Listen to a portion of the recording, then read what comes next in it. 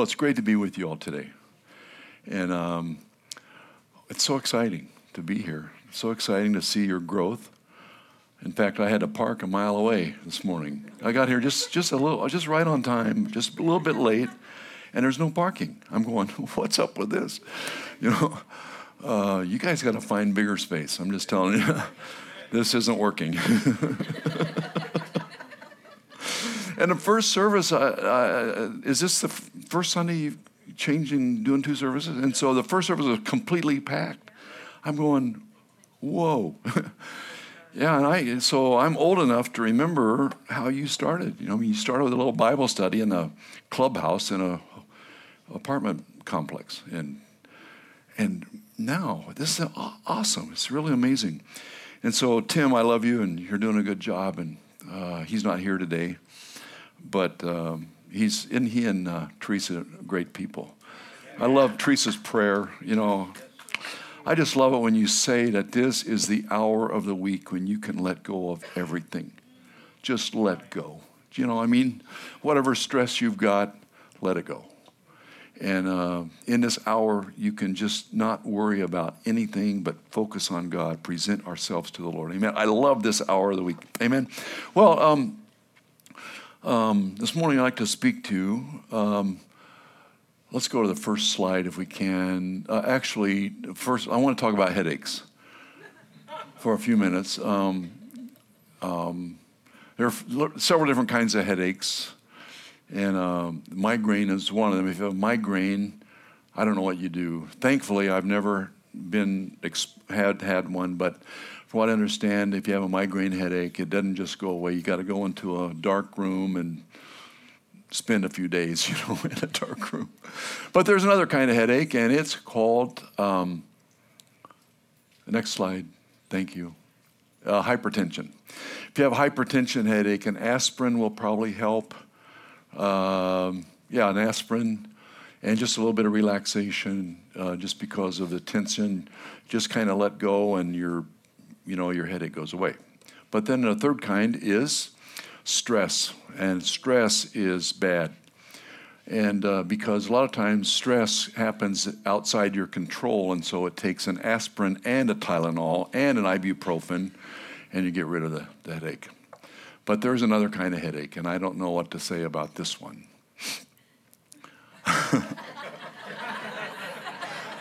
I don't know what to do about this. Especially if you're from Florida, this is a bad one. This is really, really bad. So for many years, I was a Miami Hurricanes fan, and I just loved to speak in Gainesville when I'd go up there and just preach in Gainesville, go to the church there.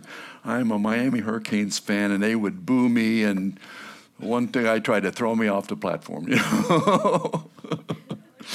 But anyway, football season's coming up, and we're excited about that. And so a lot of us are going to get high blood pressure over things that are just totally unimportant, the next few weeks. And we're going to be excited about who wins in January. And I just hope it's not them,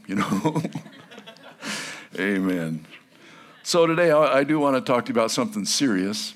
Oh, football's serious. I do understand that, but there's one topic that's a little bit more serious, and so let's talk about that today. If you have your Bibles, I want you to turn with me to Joshua chapter 3. First, let me say that this is the day that the Lord has made. I just love it. This is the day that God has given us. Psalm 118:24, this is the day that the Lord has made. It says, let us rejoice and be glad in it. Amen. And so Joshua chapter 3, verse 5, it says, Joshua told the people, consecrate yourselves, for tomorrow the Lord will do amazing things among you. Let's pray. Lord, today, thank you for this day. Thank you for all you've done for us. Lord, we yield our hearts and our minds to you in this next few minutes, and we pray that your Holy Spirit will touch us. Lord, I'm asking you to do miracles among us. I'm asking you to do things that are way beyond what humans can do, but what only you can do, because you are alive. You care about us. You're there for us, and we thank you for that. In Jesus' name, amen. So this is the beginning of Joshua, one of my favorite books in the Old Testament. Joshua being one of my favorite characters in the Old Testament, because we see in Joshua's life every step of his discipleship. We see him from being a teenager, just a young person in the congregation of Israel, how God elevated him. And if you follow his life from Exodus into this book, Joshua, you see about 20 or so different points of discipleship where he grew in the Lord, where God used him for his growth. And that's what is happening to all of us, that God is, as we start out, there are things that we don't understand completely, but as we grow in him, he builds our lives and makes us strong. And so here in Joshua, Moses is dead now, having not been able to lead the people into the promised land because he had made the dreadful mistake of ruining one of God's greatest illustrations for the Bible and for all Christians for eternity. Moses blew it by striking the rock the second time.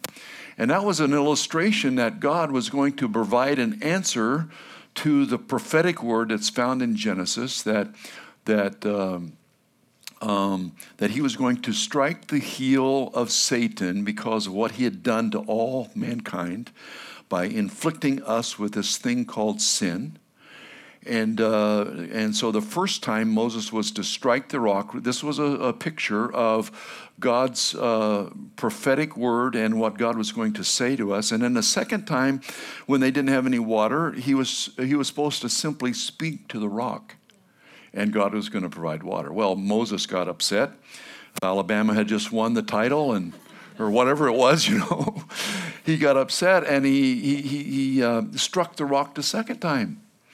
And God said, that was the wrong thing. I wanted you to speak to the rock, because in coming days, to get free from sin, you don't have to strike the rock. I've already done it through the cross, and now you just simply speak.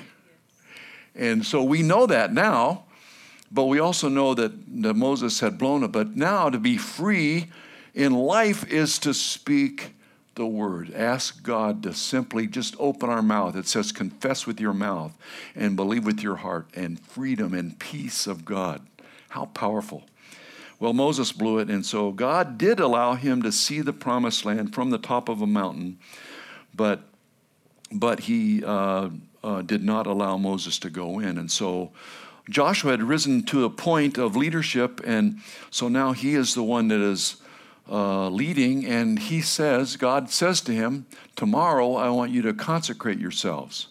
Now the word consecrate, I had always kind of associated the word consecrate with sanctification, which probably is a good comparison, except consecrate is a little more focused and simply defined. It says that it's to set yourself apart. So God is saying to Israel, tomorrow I want you to set yourself apart. Now, they had a lot of things to set themselves apart from. They had just endured 40 years in the wilderness. God had taken care of every need. He had given them water when they needed water. Their clothes didn't wear out, which was fine for me, but for my wife, who is a fashionista, and you got to just wear the right color T-shirt with those jeans. You can't wear any one. You got to have the right color. I mean, fashionistas, I feel bad for them because this is so important. Well, the fashionistas in Israel for all these years they were wearing the same clothes whenever they came out of Egypt, and fashions had changed, but God had taken care of it. He wouldn't let their clothes wear out. What a wonderful thing. I have a favorite T-shirt. I want to wear it for the rest of my, And further, and this is a major thing, especially if you're Italian, because Italians are known for shoe factories and shoe creators. And you go to Italy, and there is a shoe shop on every corner. I was in Rome just 2 weeks ago, walking down the street. Every other store is a women's shoe shop. What is this? How can there be enough women in Italy to buy enough shoes to keep these guys in business? And there's good shoes, there's bad shoes, tall shoes, fat shoes, skinny shoes. Every kind of shoes with nothing on top. And and God for Israel had kept their shoes. They're wearing the same shoes they did 40 years ago. That'd be nice, wouldn't it? Don't have to go to the store and buy new shoes. God had taken care of every need that they had. And now, and plus there was a lot of other things that didn't happen that God, and so God is saying to them, consecrate yourselves, set yourselves apart. Tomorrow I'm going to do amazing things among you. You know, it's better to listen to God's guidance, and so God had tried to do this before. He had tried to get them to follow him, and they said, no, we want to, because they're human, they want to be like everybody else. You know, they didn't want to be different. God said, you're a different people. I'm going to be your God, and I'm going to help you and provide for you, and I'm going to do things that don't happen for other people. But they didn't want that. They wanted to be like everybody else, just like we want to be like everyone else. I'm like that. I mean, I early in my life, I wanted to be like somebody else. I thought I had in my mind what I wanted to do with my life, and I wanted to be a pharmacist. And thankfully, God knew me better than I knew me, and made it so that I didn't become a pharmacist. Because today, if I had gotten my dream, you know what I'd be doing today? I'd be down at the Walgreens in the back there. I'd be counting pills. 1, 2, 10, 11, 12, 13, 14, 15. Okay, and then stick them in a bottle, put the name on there. And I mean, what a boring job. Can you imagine counting pills all day? And God knew I wasn't wired for that. He knew that if I was counting pills all day, I would go crazy. I mean, literally, I would be a basket case because I don't like doing the same thing over and I like variety. I like different kinds of things. I like being in a different place next week than I was last week. I just love variety. And so if I had gotten what I wanted, so God steered my life, and thankfully I listened. But when we listen to him, your life is better. And human nature just wants to blend in with everybody else. But our spiritual nature wants us to please God and do what God wants out of us. If we listen to him, I tell you, if you listen to what he has for you, your life will be better. And I don't mean just a little bit better. I mean much better. So human nature wants to blend. I like Romans 8, 5, and 6. It says, those who live according to the sinful nature have their mind set on what that nature desires. But those who live in accordance with the Spirit have their mind set on what the Spirit desires. The mind of sinful man is death, but the mind controlled by the Spirit is life and peace. And for you, because you are a unique creation, God has a specific design and plan for your life. And he wants you to follow him. And as you grow, your life is going to unfold, and he's going to take you places you never dreamed you would go. He's going to do things through you, I'm telling you, that you never dreamed that you would do, because you listened to what he had for you. But if you don't listen, I'm telling you, your life is going to be boring.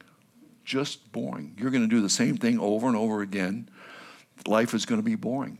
You might like my desire to be a pharmacist. I want to make a lot of money. That was the whole motivation. And had I gotten that, I would have made a lot. I mean, pharmacists, do you know what they start? You graduate from University of Florida. Your first job in Florida as a pharmacist, the average is $110,000 a year. How many want to be a pharmacist?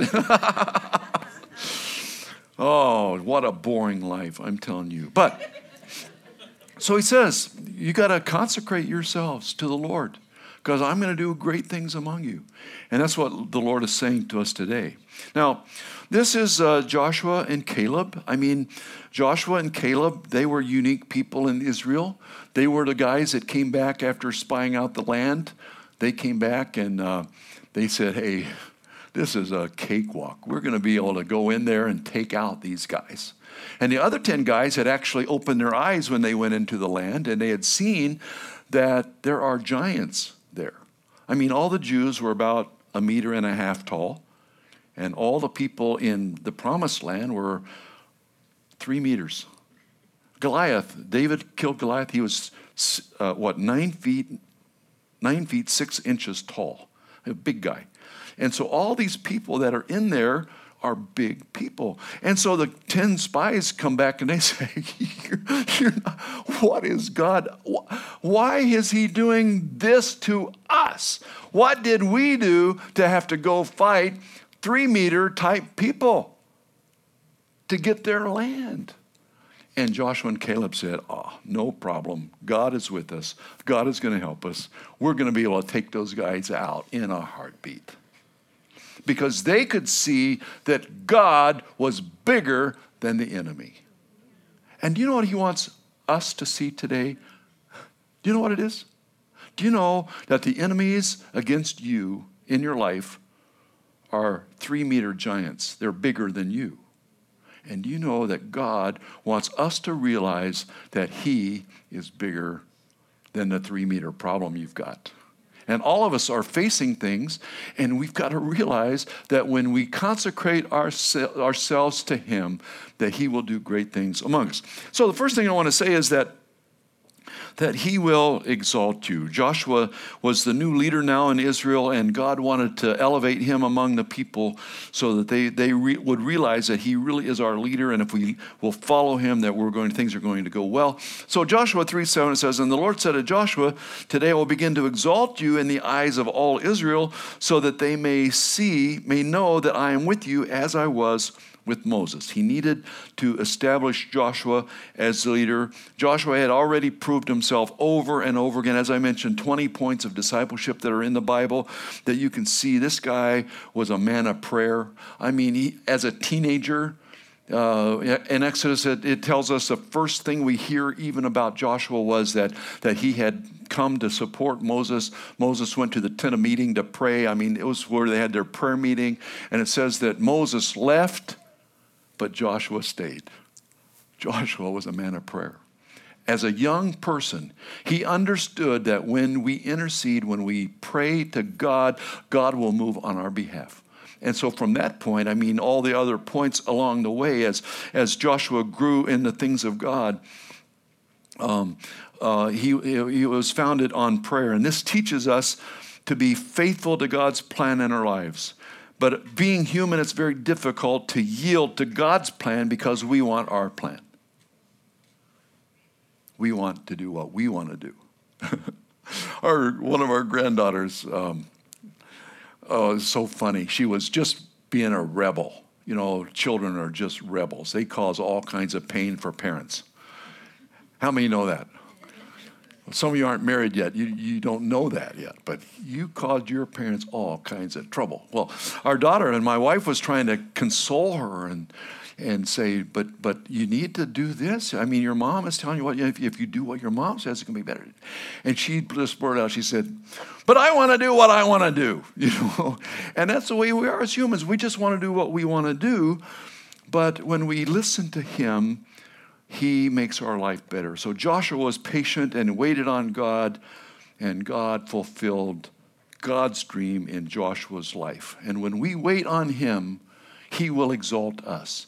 And this was for Joshua, but this scripture for us today is that God will exalt you.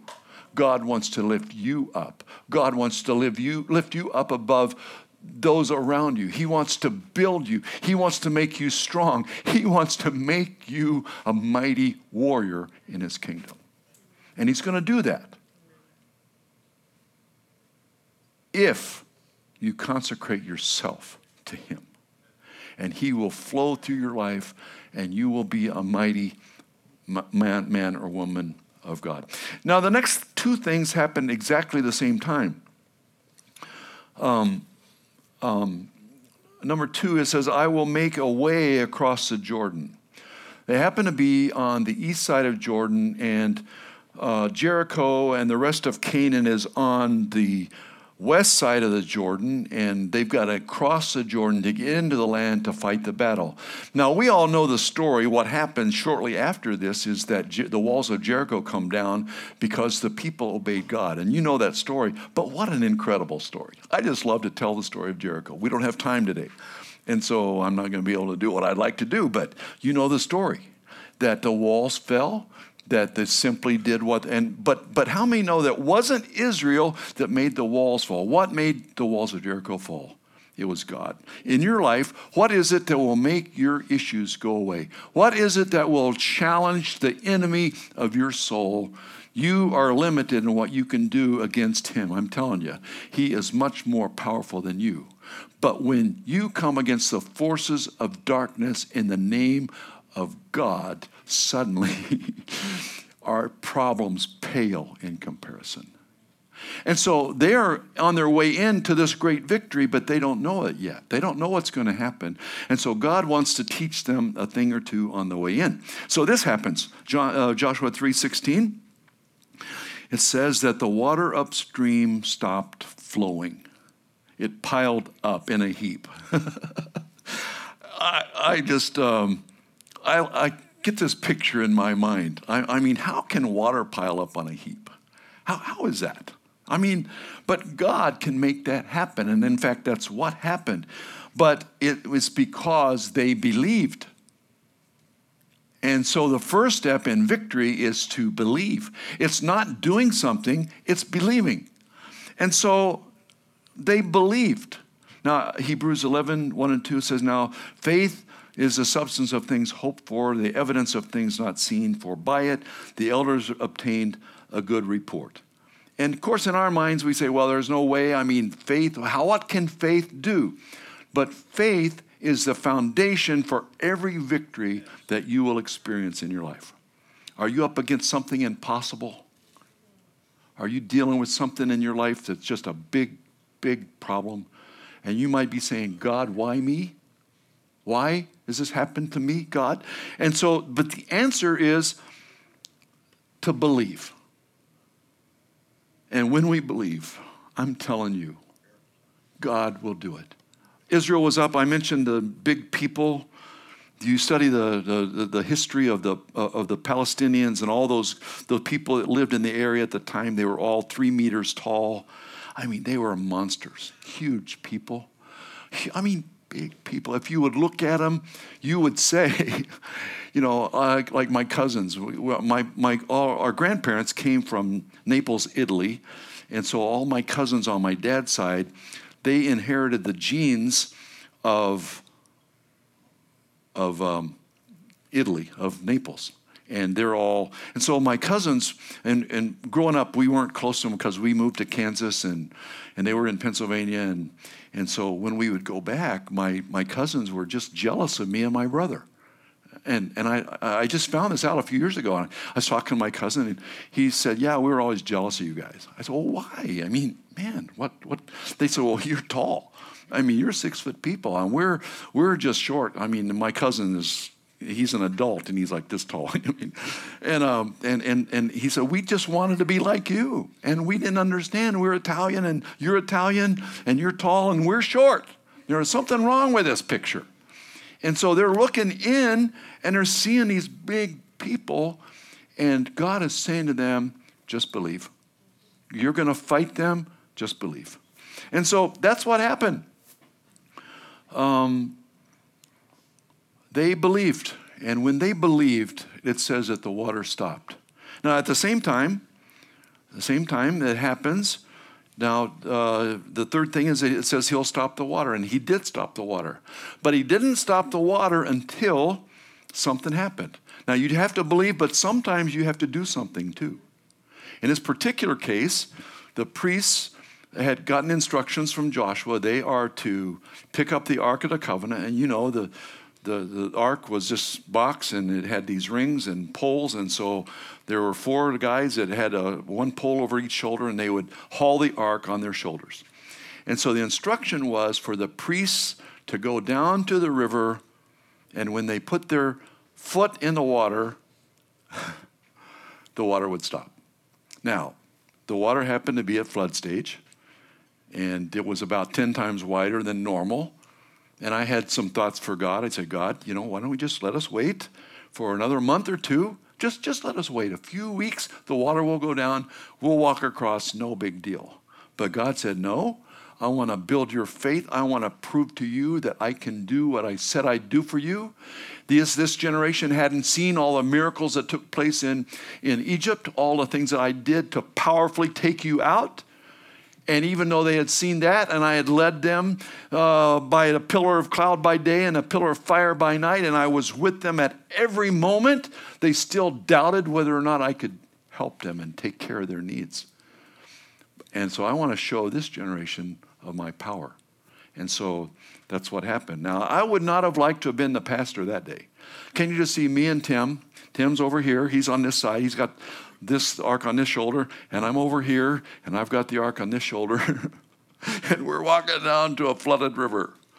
And how many have ever seen the river at flood stage? It's not only wider, but it's also flowing faster than it's supposed to flow. And so you get in it, you can be carried downstream really, really fast. And I don't like going downstream in a fast river. I don't know about you, but that's what's in your mind. Well, what's in God's mind is something totally different, because when it says when their foot touched the water stopped and piled up way upstream, and Israel walked across the river on dry land.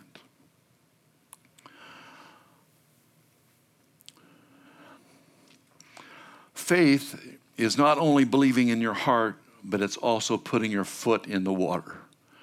And we have these moments where we have to put our foot in the water. This is David against Goliath.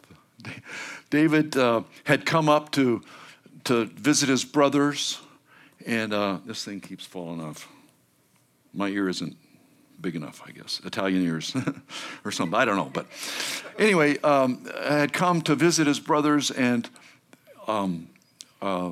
they were on a hill, and across the valley are the Philistines, and there's this big old loudmouth, big guy, 9 foot 6 inch giant over there, and he is yelling obscenities to Israel. And he was saying all kinds of nasty things about the God of Israel, because he's big, he's mighty, he can do anything because he's big.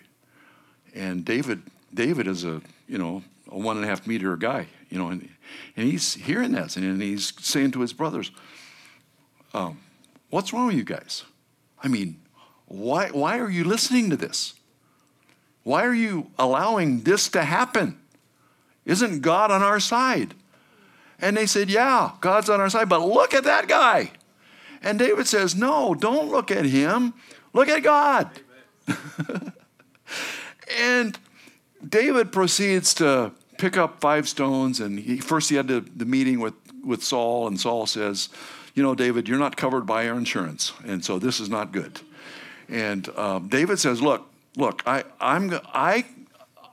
know that God can take this guy out. Just let me go. And Saul says, "Okay, you sign this waiver because I'm not going to be responsible for what happens." And David goes down, picks up 5 stones, puts one in, slings it up against the giant, knocks him down, and cuts his head off with his own sword. I mean, that's faith. And that's what David did. This is faith. This is disciples in the boat with Jesus. And Jesus, I don't know why he did this, but Jesus went to sleep in the back of the boat. And the disciples are going, "Oh, everything is good. Jesus is back there. He's asleep. Everything is fine." And then a storm comes up. And have you ever been in a boat on a lake or on the ocean, and a storm comes up and there are bigger waves in the boat? And maybe the first time we saw the ocean, my wife and I we were in Miami, and we took the glass bottom boat ride. And for some reason, the wind started blowing, and they were trying to show us the bottom, and the boat is two decks, and it's going like this. And the captain got the boat into a place where instead of rocking this way, like it's supposed to rock, he was rocking this side, this way. And I'm telling you, it was bad. I mean, everyone's getting sick. Have you ever been in a boat with a lot of people that are getting sick? I mean, this is not a pleasant day. This is not good. And the disciples were getting sick. I mean, the boat was rocking, and they're afraid, and they wake Jesus up, and Jesus, "Wake up, what's wrong with you? Look at this." And Jesus stands up and he says, "What's wrong with you guys?" And they said, "What do you mean, what's wrong with?" And they get in this little spat, and Jesus says, "Oh, ye of little faith, peace, be still." And he calmed the sea in a moment. He was into both. And this is the faith of the Canaanite woman, Matthew 15, 21 to 28. Fascinating story. This woman was Canaanite. She's not a Hebrew. And she happens to be close to Jesus, and they're eating. And she comes to Jesus and says, look, my daughter is demon-possessed. And if you just speak the word, my daughter will be healed. I don't know if you've ever had family problems, but for parents, there's nothing worse than having family problems where your kid is just, what can you say? I mean, this is bad. And Jesus looks to her and says, you know, we would have liked for Jesus to say, oh, no problem, go home, your daughter is healed. But Jesus looked to her and said, you know, it's not right to take the children's bread and toss it to dogs. And you know what? I don't know about you, but had I been the Canaanite woman, I would have said, dear Mamma Mia, what's the matter with you, Jesus? I would have just had quite an attitude. But the woman stared at him and said, yeah, that's true. But even the dogs eat the crumbs that fall off the table. Do you know a crumb from the master's table is the greatest thing on the planet, because just a simple crumb off his table meets our needs. Just the slightest little, just a moment with him is better than a year in paradise. A moment with the Lord is such an incredible thing, because he radically changes us and changes our perspective and helps us with our life and gives us a new guidance. And as a rocket scientist might say, a new gyro. There's a new one. I mean, this one really works good, and it keeps you focused and you're going the right direction. And you know, the woman went home. Her daughter was completely whole. That's faith. Now, the fourth thing is this, hearing from God. This is maybe the one we don't like so much, but what happened was they crossed the river, and they camped out at a place called Gilgal. And Gilgal, there God wanted them to stop, and we're going to take care of things that we haven't been taking care of up to this point. And this is a painful subject. I don't want to talk about it, but it's about circumcision. And that was the law. That's what they had to do. Because they had been in the desert all this time, they had not gone through this process. And so they camp out at Gilgal, and this is where God is going to take care of this problem. Now, everything in the Old Testament, what's fascinating about the Bible is the Old Testament everything is pictures of what's going to happen in the future. So the stories of the Old Testament and the power in the Old Testament is equally powerful for us today. But it just happens that in the Old Testament, it's more of a physical look at life. In the New Testament, it's more of a spiritual look at life. So the Old Testament circumcision is a physical act, and the New Testament circumcision is a spiritual act. It's something that we do. It's circumcision of the heart. And he's saying that it's more of a focus on what he wants out of us. The Old Testament, it was a physical act that they did. And so they come up to Gilgal, and God says to Joshua's the general, and he says, okay, we're going to do this. And I think Joshua's probably saying, I don't know about that. I mean, the people in Jericho can see us. And they know what's going on down here. They got their own spies, and they're going to see that when we do that, I mean, the army is totally disabled. You know, the generals of Canaan been on their game. They would have attacked Israel and totally destroyed them, because for several days this army of Israel was totally incapacitated. And you know, the truth is, in life, that's where God wants us to be, where we can't do anything. And that's what he's trying to get us to, is to where we can't do anything but listen to him. And if we will listen to him, and we get to the spot where we can't function, we can't do anything, but we still want to win the victory, he says, just listen to me. I mean, maybe you're totally disabled, but we win the victory because we listen to him. And you know that in that place of Gilgal, he began to just elevate Israel. What a powerful moment. It's one that we often just kind of forget about and we don't really pay attention to it, but it's something that really elevated and made Israel a mighty, mighty nation. Now, in the New Testament, there's a lot of things, and there are things that we have to watch out for to keep our heart circumcised. Because after a while, things get to going smooth, and we start letting things in, and we start watching TV shows that elevate sin, and we start compromising or we start accepting things that we had not accept.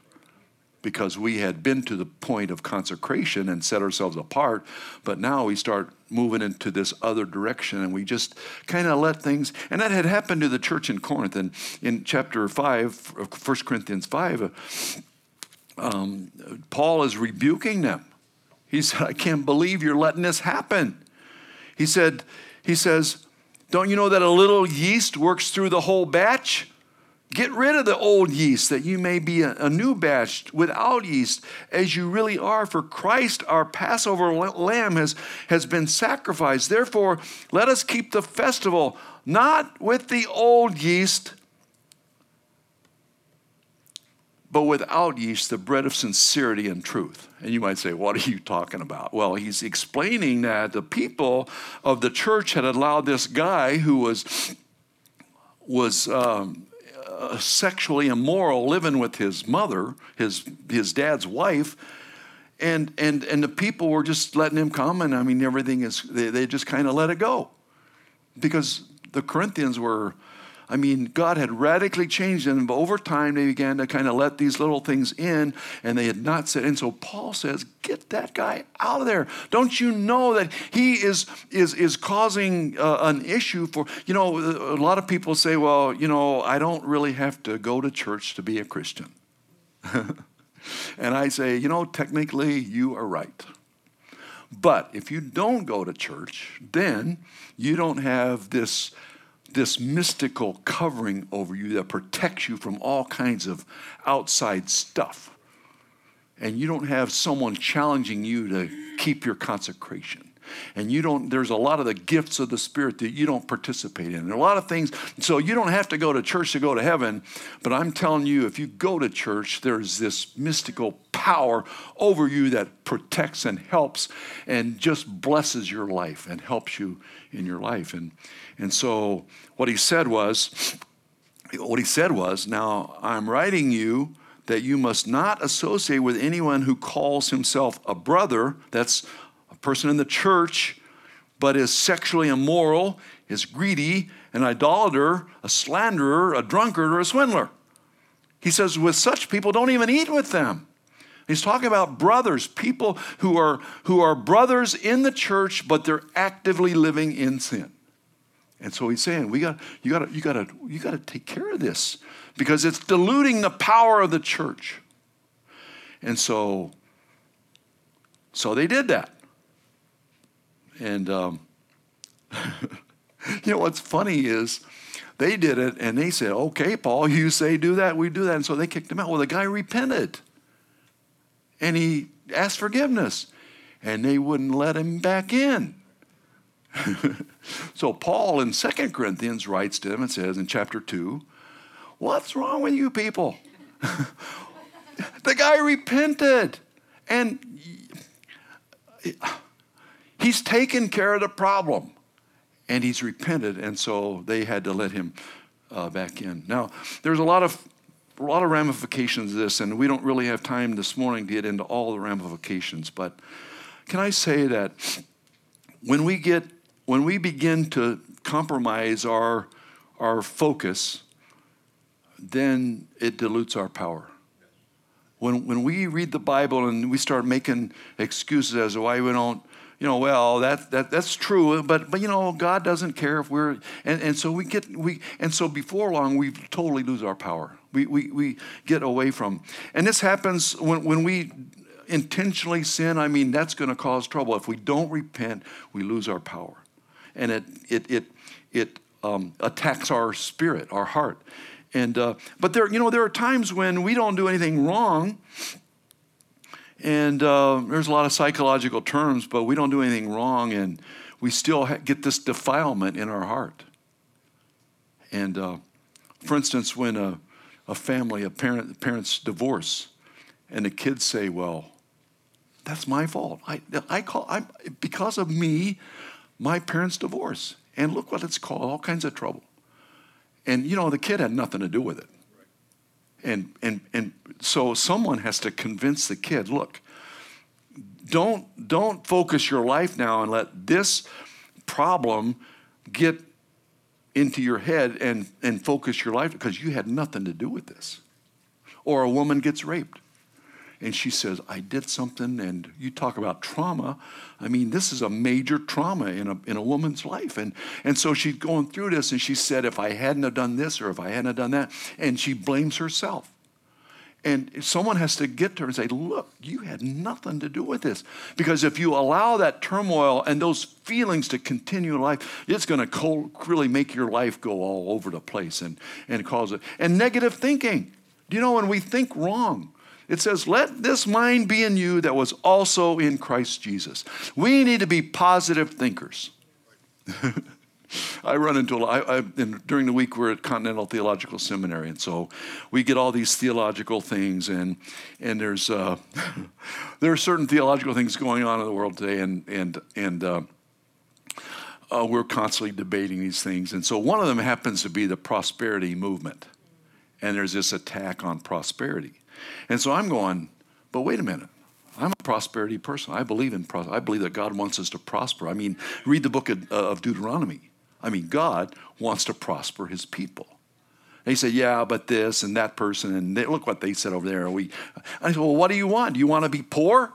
I mean, but we get these things, and we get to focus. Well, I'm just telling you that God wants you to think right. And you may be poor, but you think right. And you let the mind and the thoughts of Christ and the power of positive thinking flow through your life. I'm telling you, your life is going to be better. And you may not be a millionaire, but God's going to take care of you because of your outlook. God wants his people to have a good outlook on their life. And probably the greatest example is the Apostle Paul. Politically, and we don't talk politics too much in church, and I'd like to, but I don't want to. I mean, I want to, but I better not. I'll be in trouble, instantly. But here's Paul. He's in prison. Why is he in prison? For his faith in God. He's writing all these things. And do you ever see one scripture where Paul writes where he's attacking the president? I mean the Caesar, the guy who thinks he's God, Caesar. And literally he was. And he was in prison because he wouldn't bow to him and, do the Roman thing. No, Paul completely divorces himself from that, but he always is thinking right. He's thinking the thoughts of Jesus. He's allowing the power of the Holy Spirit to flow through his life. And and I would have liked to have hung out with, in fact, I needed to hang out with Paul because sometimes I think negative, and I shouldn't do that. And if I would be with Paul, then he's telling me, you got to think right, buddy. If you think right, just be positive. But you talk to that about some of the theologians, and they're going, "Oh, but the reality," and I said, but we're not living the reality is, the reality. And so we get into these theological things back and forth. But I'm telling you that faith in God overcomes the reality of pain in life. It's incredible. And so,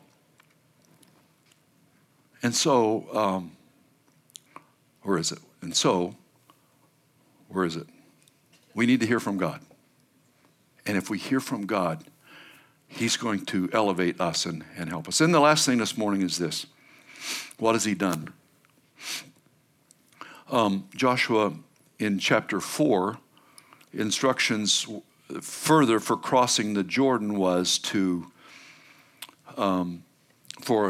he had assigned 12 guys, one from each tribe, when they got to the middle of the river, to pick up a stone And when they got to the other side, they were going to stack these stones up. And of course, being in the river, the stones are smooth. They've been washed for years, and I mean they're really, really smooth stones. So it's obvious they came out of the river. And so he says in Joshua 4:21, he says, "Say to the illustrates, in the future, when your descendants ask their fathers, what do these stones mean? Tell them that in the day that we came into our land, we got these stones out of the middle of the river, and the river was at flood stage." What a powerful moment that is. Monuments, remembering things. Do you remember something in your life that God has done for you that was great? Just this morning I'm thinking of a few things. My dad was a pastor. I was really little. I hurt my back. I'm laying on the floor. I'm in pain. My back hurts. My dad prays. I feel the bones in my back move. And the pain goes. Just because my dad prayed. He didn't touch me. He prayed and God touched my back. I remember that night when I decided I'm not going to be a rebel anymore. I'm not going to live my own life anymore. I'm going to follow what God says to do. And I said, God, if you will lead my life and you will help me when I'm in trouble, I will follow you. And you know, every moment since that night, God has taken care of me. He's led me. He's guided me. He's taken me places I never dreamed I would go. I've been in trouble. Every time I've been in trouble, and I've been in some really big problems with people, with churches, because I said that, the Canes are great, and that's a bad thing to say in church. No, seriously, I've been in trouble, and God every time has helped me and my wife, hasn't he? Every time. And so that says to us that when we get into trouble next week, and no doubt next week we're going to have some kind of an issue because we're human, we can remember last week, God did this. And so that's what he's saying to Israel. He says, stack those stones up and tell your young people, your children, that when you came into the land, we got those stones out of the middle of the river because God did this mighty miracle for us. Remember. And today, you need a miracle? Do you want something to go on in your life? Then remember what he did before, because today, he's going to do something greater in your life than he did before.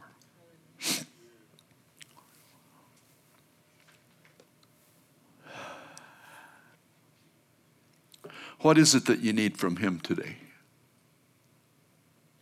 Is your river at flood stage? Will you consecrate yourself? Will you set yourself apart for him today? Will you just believe? Will you put your foot in the water? He says, consecrate yourselves today because tomorrow God is going to do mighty things among you. And I'm telling you, that is an absolute truth, that tomorrow, next week, for you as a person, he's going to do great things. For you in your family, if you'll consecrate yourself to him, he's going to do great things in your family. For you as a church, if you consecrate yourselves to him today, he is going to do mighty things among you. And you might say to me, well, you don't know this. Well, I don't know that. And they say, well, you don't know this. Well, I don't know that either. But I do know this, that if you consecrate yourself to him, he will do mighty things among you. Let's pray. Lord, today we thank you for what your word says. We thank you for what you're doing among us. We thank you that your word tells us that it's by your stripes that we're healed. It says that you were pierced for our transgressions. It was our sins that put you on the cross. You were crushed for our iniquities, it says, and a punishment that brought us peace was upon you. And it says that by your wounds we're healed. God, we thank you for your word to us.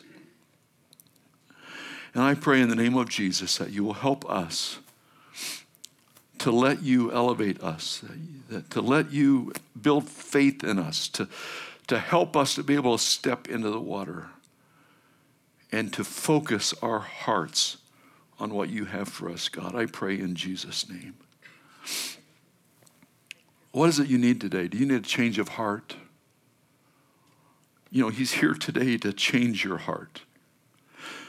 What is it you need today? Do you need healing in your body? Consecrate yourself today because he wants to heal your body. Do you need a job?